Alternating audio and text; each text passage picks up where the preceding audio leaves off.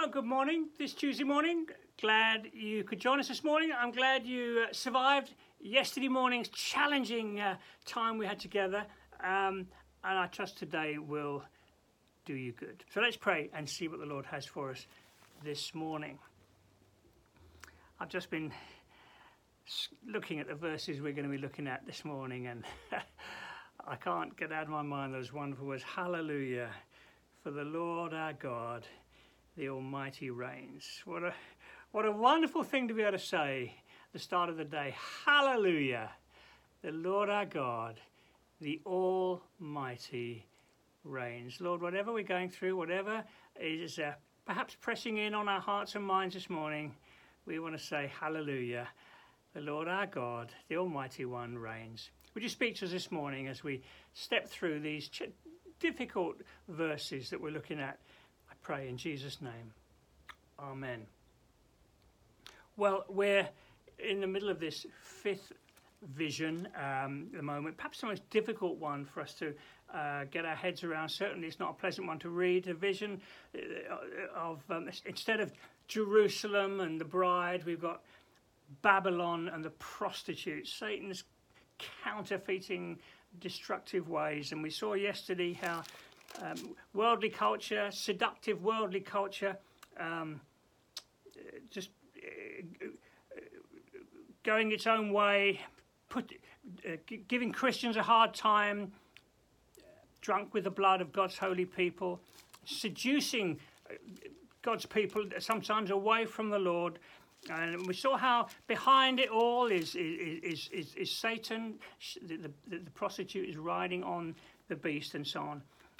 But we're moving on in the vision now into chapter 18, and we see that Babylon is going to fall. Worldly culture is going to fail and fall. Chapter 18. I saw another angel coming down from heaven. He had great authority. The earth was illuminated by his splendor. With a mighty voice he shouted, "Fallen, fallen is Babylon the Great." As I say, worldly culture in all its reappearing forms, Roman Empire, Persian, all the empires of worldly cultures. She's become a dwelling place for demons, haunts for impure spirits, a haunt for every unclean bird, a haunt for unclean, detestable animals. All nations have drunk the maddening wine of her adulteries. The kings of the earth committed adultery with her. All the different authorities and powers across the earth, Satan's been working in and through them behind the scenes to draw people away from the Lord. Then I heard a voice from heaven saying, "Come out of her, my people, so that you will not share in her sins." That's very sobering, isn't it? You know, don't compromise. As followers of Jesus, don't compromise. Don't have one foot in the world and one foot in the church. It'll cost you dearly. Come out for my people. Don't share in her sins, that you won't receive any of her plagues. For her sins are piled up to heaven. I think that's a little bit of a sort of a sly reference to the Tower of Babel, you know, aspiring to be God. And goodness me, worldly culture certainly doing that. Give back to her as she is given. Pay her back double for what she's done. Pour over her double portion of her own cup. Give her as much torment and grief as the glory and luxury she gave herself. In her heart she boasts, "I sit enthroned as queen. I'm not a widow. I'll never mourn." Therefore in one day her plagues will overtake her. Death, mourning and famine. She'll be consumed by fire. Mighty is the Lord who judges her. It will fall. Successively, Rome fell. Other cultures fell. And ultimately, when Jesus comes, remaining powers and authorities on the earth will fall. They will be judged. When the kings of the earth who had committed adultery with her, shared her luxury, see the smoke of her burning, they'll weep and mourn. Verse 11, merchants of the earth will weep and mourn because no one buys cargoes anymore. I think that speaks of world trade collapsing. Cargoes of gold, silver, precious stones, pearls, all these things and so on. They will say, the fruit you longed for is gone from you. All your luxury and splendor have vanished, never to be recovered. And such can be the fortunes of people in the world. You know, a stock market crash, a regime being overthrown, and so on and so forth. And ultimately, Satan's ways in the world will be thrown down. Okay, let's move on a little bit. Every sea captain, we're in verse 17. In one hour, such great wealth has been brought to ruin. Every sea captain, all who travel by ship, sailors, all who earn their living from the sea, they'll stand far off. When they see the smoke of her burning, they'll exclaim, was there ever a city like this city? They'll throw dust on their heads, weeping and mourning and crying out, woe, woe to you, great city, where all who had ships on the sea became rich through her wealth in 1 hour, brought to ruin. And you know how that can happen?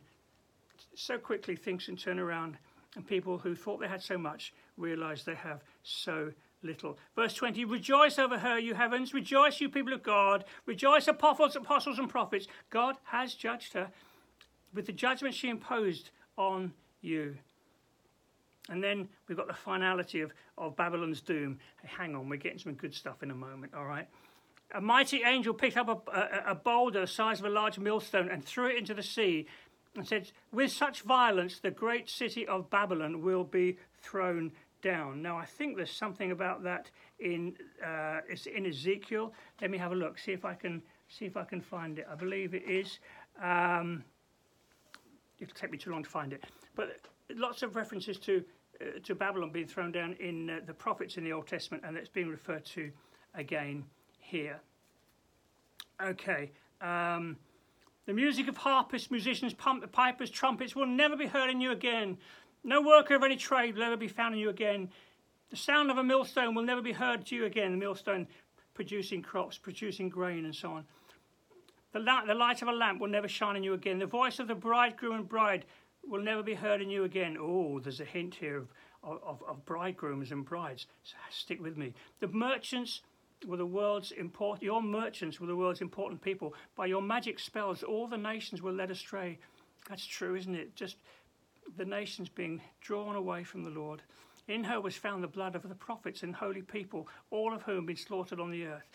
Now, so many times, all the way through the book of Revelation, before we get to the final end, when judgment comes, when God when we have lightning and thunder and the end, there's a pause, there's a stop, there's an encouraging moment to encourage Christians like you and me in the midst of these awful scenes. And here it is. Chapter 19, after this I heard what sounded like the roar of a great multitude in heaven shouting, Hallelujah! Salvation and glory and power belong to our God. For true and just are his judgments. He has condemned the great prostitute who corrupted the earth by her adulteries. He has avenged the blood of his servants. And they shouted again, Hallelujah! The smoke goes up forever and ever. 24 elders and the 4 living creatures fell down and worshipped God who's seated on the throne. They cried out, Amen, Hallelujah.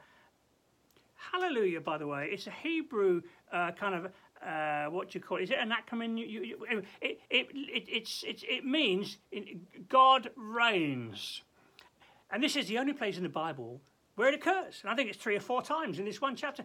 Hallelujah, Hallelujah, Hallelujah. Maybe a 4th, Hallelujah.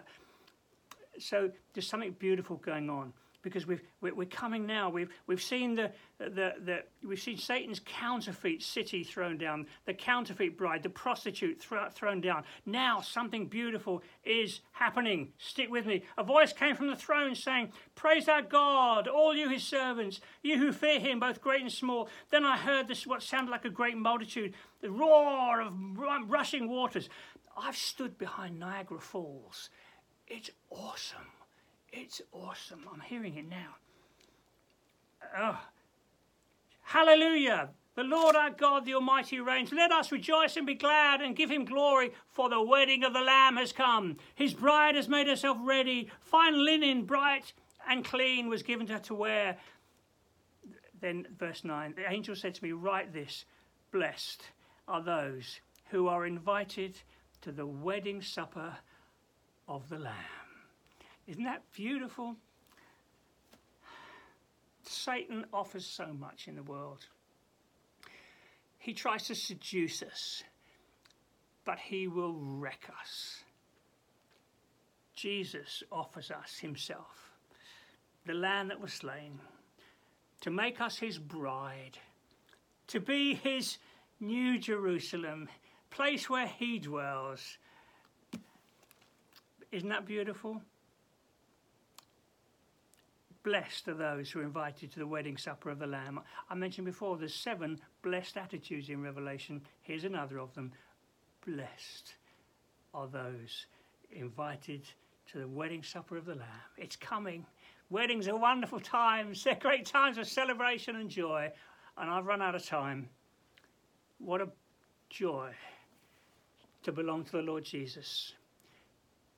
When Satan causes so much pain and hurt in the world, what the Lord Jesus has prepared for us is wonderful and beautiful. And Lord, oh, what a joy to belong to you. Oh, what a joy to belong to you. Lord, we pray that you'd keep us faithful to you, walking close to you. Lord, help us to be faithful in our witness to you, Lord. Dear friends that we've got who don't know you, oh, Lord, please, that they wouldn't be drawn away by what the world offers but can't deliver. Lord Jesus, help us today to walk worthy of you. In the name of Jesus, I ask it. Amen. Okay, well, there we are. I overran. Sorry. Hope you can join us again tomorrow. Have a good day.